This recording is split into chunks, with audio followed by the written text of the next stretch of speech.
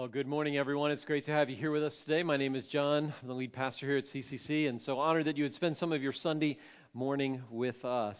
This morning we're going to talk about God being inattentive, and one of the things we want to be attentive to, especially as parents, is our kids, and for grandparents as well, for their grandkids. And so out in the lobby, there's an orange window as you walk towards this side, and there's some materials there that are designed to encourage you and to provide you some coaching and direction in this area of building into the lives of your kids and students. So I want to just draw your attention to that, encourage you to grab those on your way out. You know, one of the most reoccurring conversations in our home often happens most evenings as I come in from work, and my wife is often there at the counter, at the kitchen, preparing dinner. And so as she does that, sometimes I'll sit down and I'll sit in a chair, and as I sit and talk to her and listen to her tell me about the things that are going on in her life and how her day went, invariably, for some reason, I'm not quite sure why, but I often find myself slowly picking up my phone and then starting to scroll through things on my phone. And she continues to talk, and I will often respond by, yeah, that's interesting. And after a few of those, she kind of picks up on, he's not really paying attention to me. And she turns around and catches me, and I'm busted, you know. And then I have to decide how honest I'm going to be about telling her exactly how long I've been doing this and not really paying attention to her as she thought I was. She knew I was there. She knew I was present, but what she wanted most from me was for me to be attentive, for me not just to be physically present, but for me to be attentive and engage with what was important to her. No one likes when someone's there with you, present with you, and not attentive to you. Simon Sinek, in his best-selling author, recently in a podcast said that that's one of the reasons why our phones have created the greatest level of distraction for people in any time period in human history. He says, even if you have your phone sitting at the table where you are with people, whether you're out to dinner, whether you're with a client, whether you're in a meeting, and that phone beep, buzzes, or dings, where do your eyes go, even if you don't pick it up? To that phone. And whoever's there with you realizes, I'm not as important to you as whoever just beeped, buzzed, or dinged you on that phone. And so that's why he recommends when you're at dinner with your family, put them in another part of the room. When you go out with friends, leave them in a car. When you're in a business meeting, don't even bring them to the table because they will distract you and you will not be able to give attention to the people who are there. As bad as this may seem, there's someone else that we really don't like to be inattentive to us, and that's God. That's God. Because often when we're engaging with God, when we're interacting with God, we're bringing things that really matter to us. Things that are deep things that are struggles, things that are weights on our soul. And it's hard for us when God's not inattentive. It even gets harder by some things that happen when we tell others or we let others know what's going on around us. Sometimes people like myself, preachers, they might say, well, you just need to pray and ask God for it a little bit more, and maybe then God will respond. Or maybe you need to have more faith, and then God will show up. It's also magnified when we have friends who seem to get answers to trivial things. It's like you're coming to small group and you want to share a deep, heavy burden, something you've been talking to God out. You haven't talked to anybody else and you're about ready to talk to your group and someone says, hey, can I tell you an amazing thing that happened this week? And you're like, yeah, sure.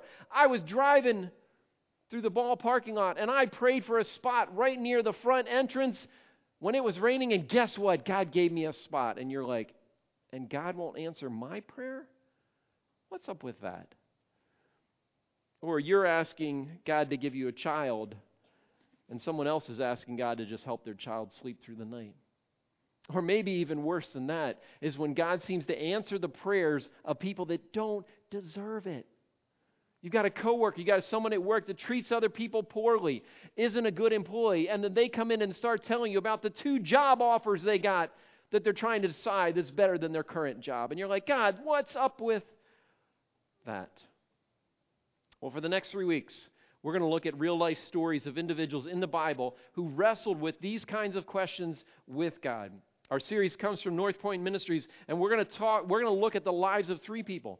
People of faith, people who walked with God, people who believed in God, people who found themselves in very difficult situations, and they prayed a very simple prayer, asking God to help them through the challenges that they were facing. So why is this so important? Why is this so important? Well, let me ask you this question. How many of you in the room have found yourself facing a difficult situation in your life, and sometime when you've been navigating that, have you felt that God is either inattentive, uncooperative, or late? Let me see your hands. How many of you ever felt that with God? Okay, put those hands up high. Put them up high. I'll look around the room. You see, this is most of the room. Most of the room. And the reason why we're talking about this is so that you don't think you're the only one that struggles with this. Because the danger of believing that you're the only one that struggles with this is that it can cause you to wrestle with your faith in some very deep ways. I was with a couple guys just yesterday, and one of the guys was telling us about a situation in his life. And as he was relaying this situation, he was struggling with it because he felt like he had done something wrong to be in this scenario. And myself and the other guy, when he finished, we said to him, we said, we've been through the exact same thing. And he said, really? And I said, yeah. And there's you've not done anything wrong. This is just what happens in life. He's like, really? I'm like, yeah. And so sometimes we need to understand that these are things that are part of the struggle in life. Because the danger is if God is silent, we can feel like God is absent. And if we feel like God is absent, then we might not feel like we matter that much to God. Or we're that valuable to God for Him to choose to respond. And that could not be further from the truth. Today we're going to look at the story of a man that Jesus described as the greatest man ever born. Our story begins with a crazy guy by the name of Herod. Herod. He was a ruler in the ancient Near East, and you might remember the name Herod from stories about Jesus when he was a baby. You see, when the wise men came to visit Jesus, they went to the ruler of that day, which was Herod, and they said to Herod, "Where is he who is born King of the Jews?" The hair on the back of Herod's neck went up, and he's like, "King of the Jews? I thought I was the king." He said, "Tell me where he is so I can go and worship him." Fortunately for the wise men, an angel told them, "Don't go back to Herod and go a separate way." When Herod didn't hear back from him, his anger escalated. He said, "I have to find this baby." And so he then went and killed all the male children under the age of 2 in the city of Bethlehem in an attempt to kill the one who was king of the Jews. But fortunately, an angel had warned Jesus' parents to take him away, and he was safe. So he not only killed all of them, but he also murdered his wife. He also murdered 3 of his 6 sons. He also murdered his mother-in-law. We won't go on that. We won't talk about that subject, but obviously that was a rough relationship. But Caesar Augustus said of Herod, it would be better to be one of Herod's swine than one of Herod's sons. He was that evil. He was that evil. He was so evil that as he was about to die, he rounded up a bunch of the leading citizens in one of the Jewish towns called Jericho, and he put them in prison. And then he wrote out this decree. He said, "On the day I die, I don't want there to be partying in the streets. On the day I die, I don't want all the people celebrating. So on the day I die, I want you to kill all of these people at the same time so that somewhere in Israel there will be mourning for me." Fortunately, the day he died, they released those people, and there was a party in the streets. So what happened after Herod died? Well, after Herod died, the land of Israel was divided into 2 sections. It was divided up into 2 sections. There was a third son that was alive, and he was given money but no power. And so the first section was given to a guy by the name of Herod Archelaus. He was given the southern part of the kingdom, where Jerusalem and the south, Judea, was. The second son, Herod Antipas, was given the northern part, where Galilee was, where Jesus lived. The third son, by the name of Philip, was not given any land, so he had no power, but he was given wealth and prosperity. There's another player in our story, and that's a woman by the name of Herodias. Herodias married Philip, and they had a daughter named Salome. And so those are the characters in our story this morning. Well, things got a little crazy because one day, Herod Antipas went over to his brother's house, Herod Philip's house. And while he was at his brother's house, he began to have a conversation, not with his brother, but with his brother's wife, Herodias.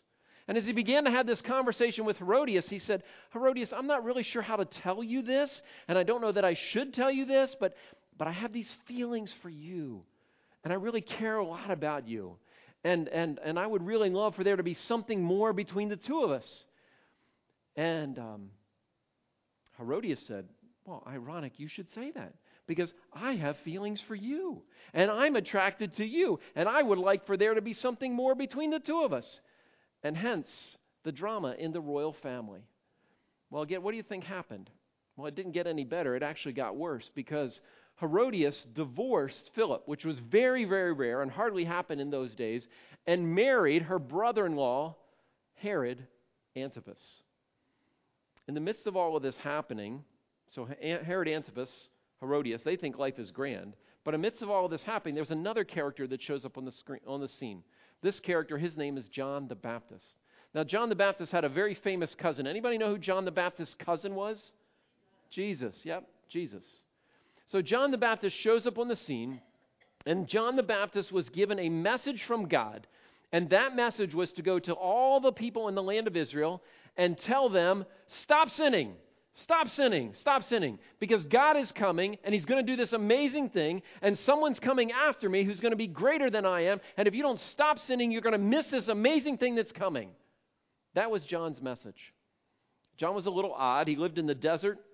He ate locusts and honey. He wore animal skins, a little bit bizarre, but he was a hero to the people. You know why he's a hero to the people? Because he was willing to stand up to Herod. He was fearless. Because he not only preached the message that God gave him to preach, but he also confronted Herod Antipas. And he said to Herod Antipas, what you are doing is wrong. It is sin. It is adultery. You should not marry your brother's wife. Now that was the Jewish law. Herod Antipas wasn't Jewish, but it was shameful and disgraceful for the Jewish community, for their leader to mock their laws by his actions. Well, as you can imagine, Herodias wasn't too thrilled with John. She really did not like him at all. I imagine Herodias, every time she went out in public, John just happened to find her and just happened to call her out, happened to call her an adulteress, happened to preach a loud message right near wherever she was. So she hated John the Baptist. She wanted him killed. And that's where the story that we're going to look at begins. In Mark 6, it says this, Herod himself had given orders to have John arrested, have him put in prison. He did this, why? Because Herodias, his brother Philip's wife, whom he had married, for John had been saying to Herod, it's not lawful for you to have your brother's wife. So Herodias nursed a grudge against John, wanted to kill him, but she was not able to. Why was she not able to kill him? Why couldn't she get Herod Antipas to kill him? Well, the reason was Herod Antipas knew that he was a righteous and holy man, but there was something more than that. Herod Antipas was intrigued by John. I kind of envision Herod Antipas taking off his kingly garb, setting that aside, putting on the clothes of a commoner, sneaking out into the marketplace and trying to find out, where's that crazy preacher again? I'm going to go find that guy. Oh, there he is over on the hillside. I'm going to stand off to the side. I'm going to listen to him. I don't know if what he's saying is true, but he's saying someone's coming. Someone's coming after him, and it's going to change everything. And people are going to follow. And I don't know what that's going to mean for me. What's that going to mean for the kingdom? What's that going to mean for Rome? But I'm going to stay close to this guy and listen. And so he was puzzled. He was curious. And he liked to listen to John. And that's likely the reason that John didn't lose his life. He also likely knew that John's status in the community. He was a hero to the people. And to take his life could have created a riot and put his role in jeopardy. So John the Baptist, who is the guy who is supposed to go out in front of Jesus. John the Baptist is the one that's supposed to tell everybody about Jesus. John the Baptist was the one who said, Jesus is so amazing, I'm not even worthy to tie his sandals. John the Baptist says of Jesus, he said, he must increase, become greater and more significant, and I must decrease, become less significant. So if there's anyone who deserved a miracle, if there's anyone who deserved God showing up, if there's anyone who deserved to get out of jail free card in the middle of the night, I would suggest to you it was Jesus' cousin, John the Baptist. In the midst of all of this, John sends a very confusing message to Jesus. If you have your Bibles, turn with me to Matthew 11. Matthew 11. It's page 791 in the Bibles in your seats there. Matthew 11, page 791. You can follow on your phone on an app. Matthew 11. So in Matthew 11, Jesus had been with his disciples. He was busy teaching them, and he was in the area of Galilee, which is the area that Herod Antipas was ruling. Remember Herodias, she was the previous wife to Philip, money, no power, and now she's married to Antipas. Now she's got power and influence. And so while there, John, who was in prison, heard about the deeds of the Messiah. He sent his disciples, his followers, to ask Jesus, "Are you the one who is to come, or should we expect someone else?" That's an odd question. That's an odd question. You're like, didn't John know who Jesus was? Wasn't he the one that announced who Jesus was? Wasn't he the one that when he was baptizing people in the Jordan River, he saw Jesus coming and he said, "Behold the Lamb of God who takes away the sin of the world"? Wasn't John the Baptist the one who then baptized Jesus, and when he came up out of the water, these words were spoken that this is my Son whom I'm thrilled with? What's going on with John? What's going on with John? I want to suggest to you that when our circumstances change, it can impact our confidence in God. When our circumstances change, for better or for worse, it can impact our confidence in God. You know, when circumstances change and things get a little worse, when circumstances change and your marriage is struggling, when circumstances change and you've got a kid wandering away from God, maybe not wandering away from you, it can shake our confidence in God. But not just when they get worse, but also when they get better. We get a promotion. We get a new job. We finally have the money so that we don't have to watch every penny. And we kind of have a little bit of confidence in ourselves and our capacity and our ability. We can lose our confidence in God. Somehow God becomes different when our circumstances change. And so John is asking Jesus, "Are you the one? Are you the one? Are you the one?" How does Jesus reply? He says, "Go back and report to John what you hear and see." And what were they hearing and seeing? The blind could see. The lame could walk. Those with leprosy were healed. The deaf could hear. The dead were raised. And the good news is proclaimed to the poor. And he says one more thing. He says, "Blessed is anyone who does not stumble on account of me." It's a little bit of a head scratcher. Jesus, you do things that cause us to stumble? Jesus says, "I know what's happening is because of me. And I know what's happening because of me could affect your faith." It leaves you almost wondering, did something happen with Jesus and John the Baptist to cause tension, friction, a conflict, a break in the relationship? Doesn't seem to be indicated by just a few verses later in John 11 where Jesus says this. He says, "Truly I tell you, among those born of woman, there's not risen anyone greater than John the Baptist." Wow. The greatest guy alive. And I'm going to leave him hanging out in prison. Here's the truth. And this may be hard for you to hear. John the Baptist was going to be in prison, no matter how much faith he had. John the Baptist was going to be in prison, no matter how many people were praying for him. John the Baptist was going to be in prison, no matter how many people were doing round-the-clock prayer vigils for him. You see, God had a reason and a purpose for John the Baptist to be in prison. And I'm not minimizing the element of faith, and I'm not minimizing the element of prayer, but there was nothing that could be done to change his current circumstances. He was there because it was something God was up to. But he didn't know it. He didn't understand it. It didn't make any sense to him. And it caused him to start to wonder about his relationship with Jesus. You see, your personal circumstance do not necessarily coincide with how God feels about you. When God hasn't shown up lately, when you're in a wilderness, in a desert time, the truth is, God still views you the same. You say, "John, how do you know that? How do you know that?" Well, the proof of it is what we celebrated last week. The proof of it is how God feels about you because of what happened at the cross. The proof is no matter what is happening in your home, no matter what is happening in your personal life, no matter what is happening in your job, no matter what is happening in relationships or your love life, no matter what is happening in any of those situations, your personal circumstance do not necessarily coincide with how God feels about you. Because when life is going bad, you can fool yourself to believe God does not care, I do not matter, He's not paying attention to me. And it could not be any further from the truth. Don't make the mistake of letting your faith hinge on what God has done for you lately. Let me say that again. Don't make the mistake of letting your faith hinge on what God has done for you lately. John the Baptist was the cousin of Jesus. He was the forerunner of Jesus. He was the greatest man alive. He prophesied about Jesus. And Jesus did not bail him out. So what advice do you think Jesus would give to us when we find ourselves in these situations?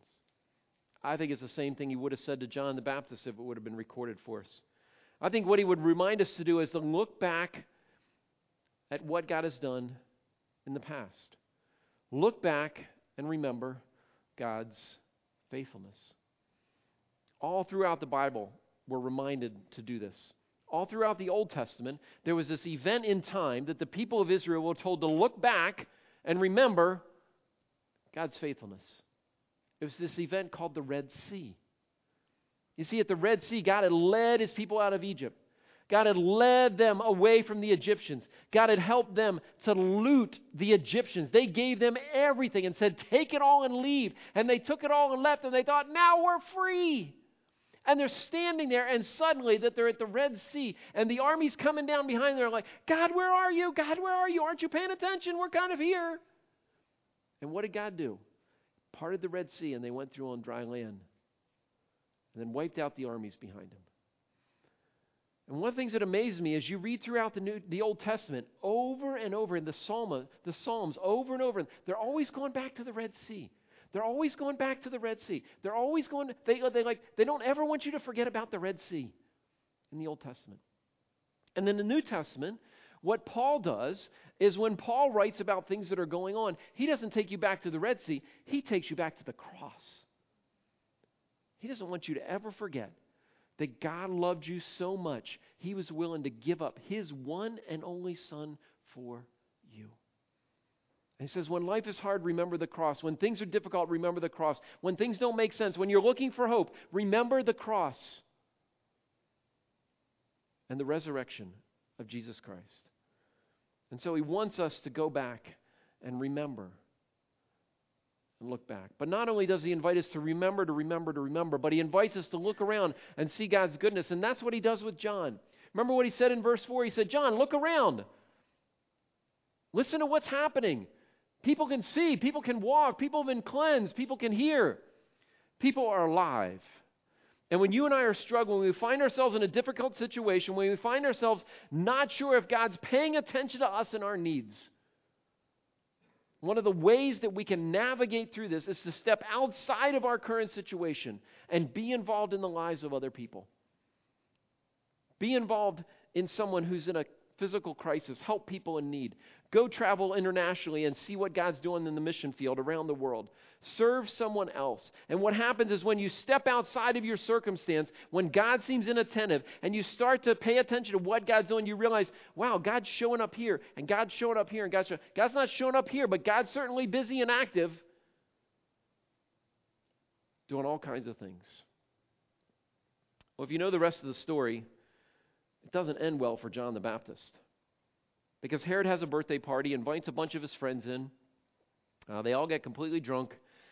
His stepdaughter comes in. She dances for her stepdad and all of his buddies.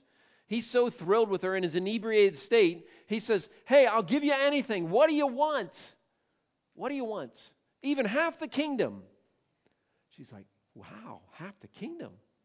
And, she does what any teenage girl does. She says, let me go ask mom. Let me go check with mom. So she runs back and checks with mom, and Herod's thinking, oh, I don't know, maybe she'll ask for a new cell phone or tickets to go see Imagine Dragons or something like that. Maybe that's what she'll ask for, But Herodias, she's ticked. She's furious. She has this raging hatred for who? John. And so she says to her teenage daughter, tell him I want John the Baptist's head on a platter. Imagine the level of hatred you would have to put your daughter through that. And then she goes and says to her stepdad, well, you got a pretty easy one. All I need is the head on the platter. That's it. Herod is stuck because he likes John. He wants to hear what John is saying, but there's no way he can lose face in front of all of his buddies. And he wants to win over his new stepdaughter, and he doesn't want to anger his new wife. And so he says to his soldiers, go and kill John and behead him and bring his head to me on a platter. You know, the amazing thing about that story is God did not move off of his throne. In spite of the fact that others watching and hearing and listening, the disciples of John, the disciples of Jesus, might have assumed that he was inactive, uninvolved, far away, not paying attention. God was right there, watching all of those events, as confusing as they were, unfold. And just a few short weeks and months later, his only son, Jesus, would ask him to do the same thing, would ask him to show up, would ask him to respond, would ask him to find another way. And we have no record of the Father saying a word and allowing his Son to die. Why? Because in his death, he provided redemption for all of mankind. He provided an opportunity for all of us, even 2,000 years later, to be given a second chance, to be given a second opportunity to have a relationship with Jesus. If you long for that today. And so when God is silent, he's not absent. He's not absent. When God doesn't answer our prayers, he's not inactive. And when God doesn't do what you want him to do, he's not busy with other things. And in the midst of all of this, he offers a promise. And I want to close with that. We looked at it earlier, and that's Matthew 11:6. Matthew 11:6. First thing he says is, he said, blessed. That means good things, things from God. Blessed is who? Blessed are pastors. Blessed are people who pray a lot. Blessed are small group leaders? No. Who does he say blessed is? Say it with me. Who does he say? Blessed is who? Anyone. Anyone. Anyone. Anyone who what? Anyone who does not stumble. Anyone who does not fall away. Anyone who does not bail out on God. Anyone who says, God, you didn't come through for me. I don't really know if I can believe all this God stuff. And abandon it all on account of me. Because what I have chosen to do in this particular moment in time is not what you wanted me to do. You know, the truth is, when those situations come, when we find ourselves in those moments in time, it's not uncommon for people to walk away from God. You talk to many people today who are not involved in their faith, who don't have a relationship with God, and you say, and if you ask them questions and you hear their story, what you will often find and often discover, at some point in time in their life, there was somewhat of an openness to God. There was an openness to faith. There was an openness to spiritual things. But something happened. Almost every time, there was an event that happened where God didn't show up, God didn't come through, and they concluded, God's not for me. God doesn't care about me. And so I'm done with God. And Jesus says, if you can hold on to a string of hope when it seems hopeless, when it doesn't make any sense, then God's going to show up in your life and do some amazing things. And so my challenge is to you, when you find yourself in those situations, to remember this truth, to remember that your personal circumstances don't necessarily coincide with how God feels about you. They don't coincide. And God's inviting you to look back and remember his faithfulness, and then to look around you and remember his goodness. Because if God would allow Jesus' cousin, the greatest man who ever lived, to rot in jail, who I'm sure he loved deeply, I have to believe that for you and for me, when we find ourselves in those situations that don't make any sense, where God seems like He's not paying attention, He's busy doing something else, He truly is involved. He truly does care. And He says to you today, can you hold on? Can you hold on? Look back. Look around. And I'm going to show up in your life in some amazing ways. Would you bow your heads with me this morning? And as you do, some of you are struggling to hold on this morning. And maybe just take a moment and say, God, help me to remember. I've kind of forgotten. And things are really on a precipice with God and I right now. Maybe you're here this morning, someone brought you here, a friend, relative, boyfriend, girlfriend, someone brought you here, you came through the doors and you've kind of ditched the God thing. You just came because you want to be with them. And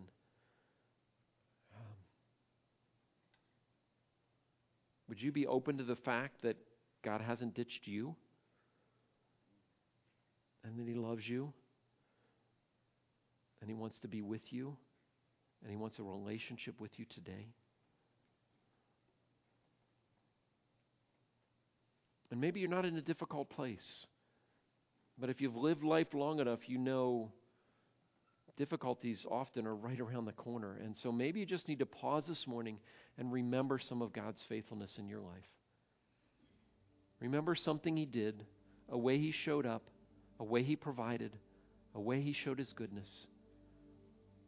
So that when you find yourself in those places, you can hold on to that. God, you know each of our stories this morning. And as we seek to be present with you and be honest about where our hearts are, meet us there. Invite us to trust you and to follow you and to walk with you. In your name, amen.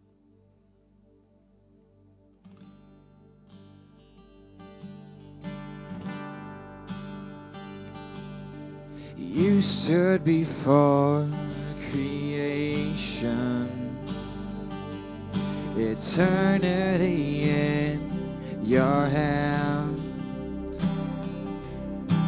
You spoke the earth into motion, my soul now to stand.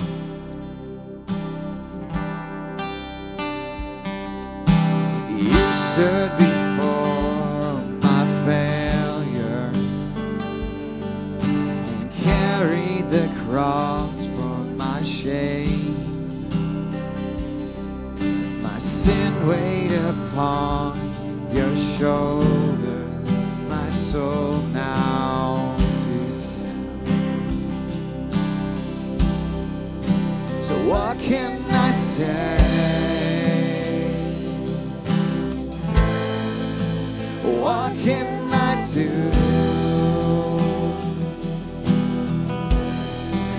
But offer this heart, oh God,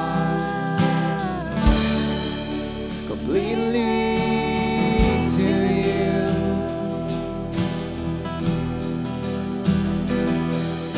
So I'll walk upon salvation, your spirit alive in me.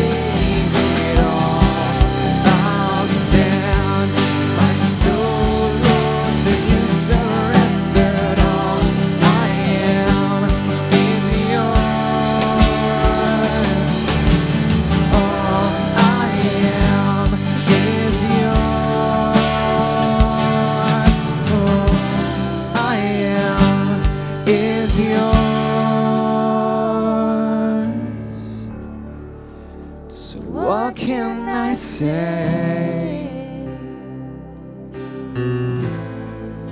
What can I do? Sing it out.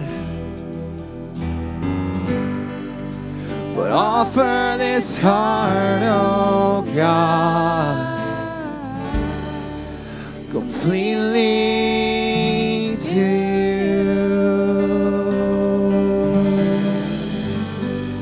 Amen.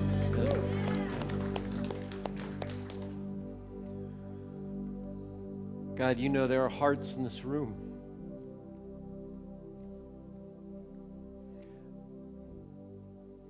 that are ready and able, in spite of the fact that you've not been attentive, to offer themselves to you.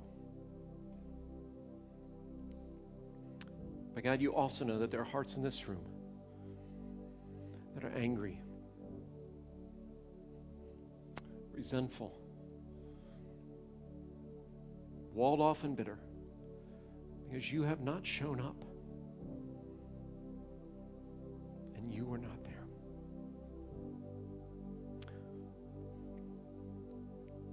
So God, no matter where we find ourselves today,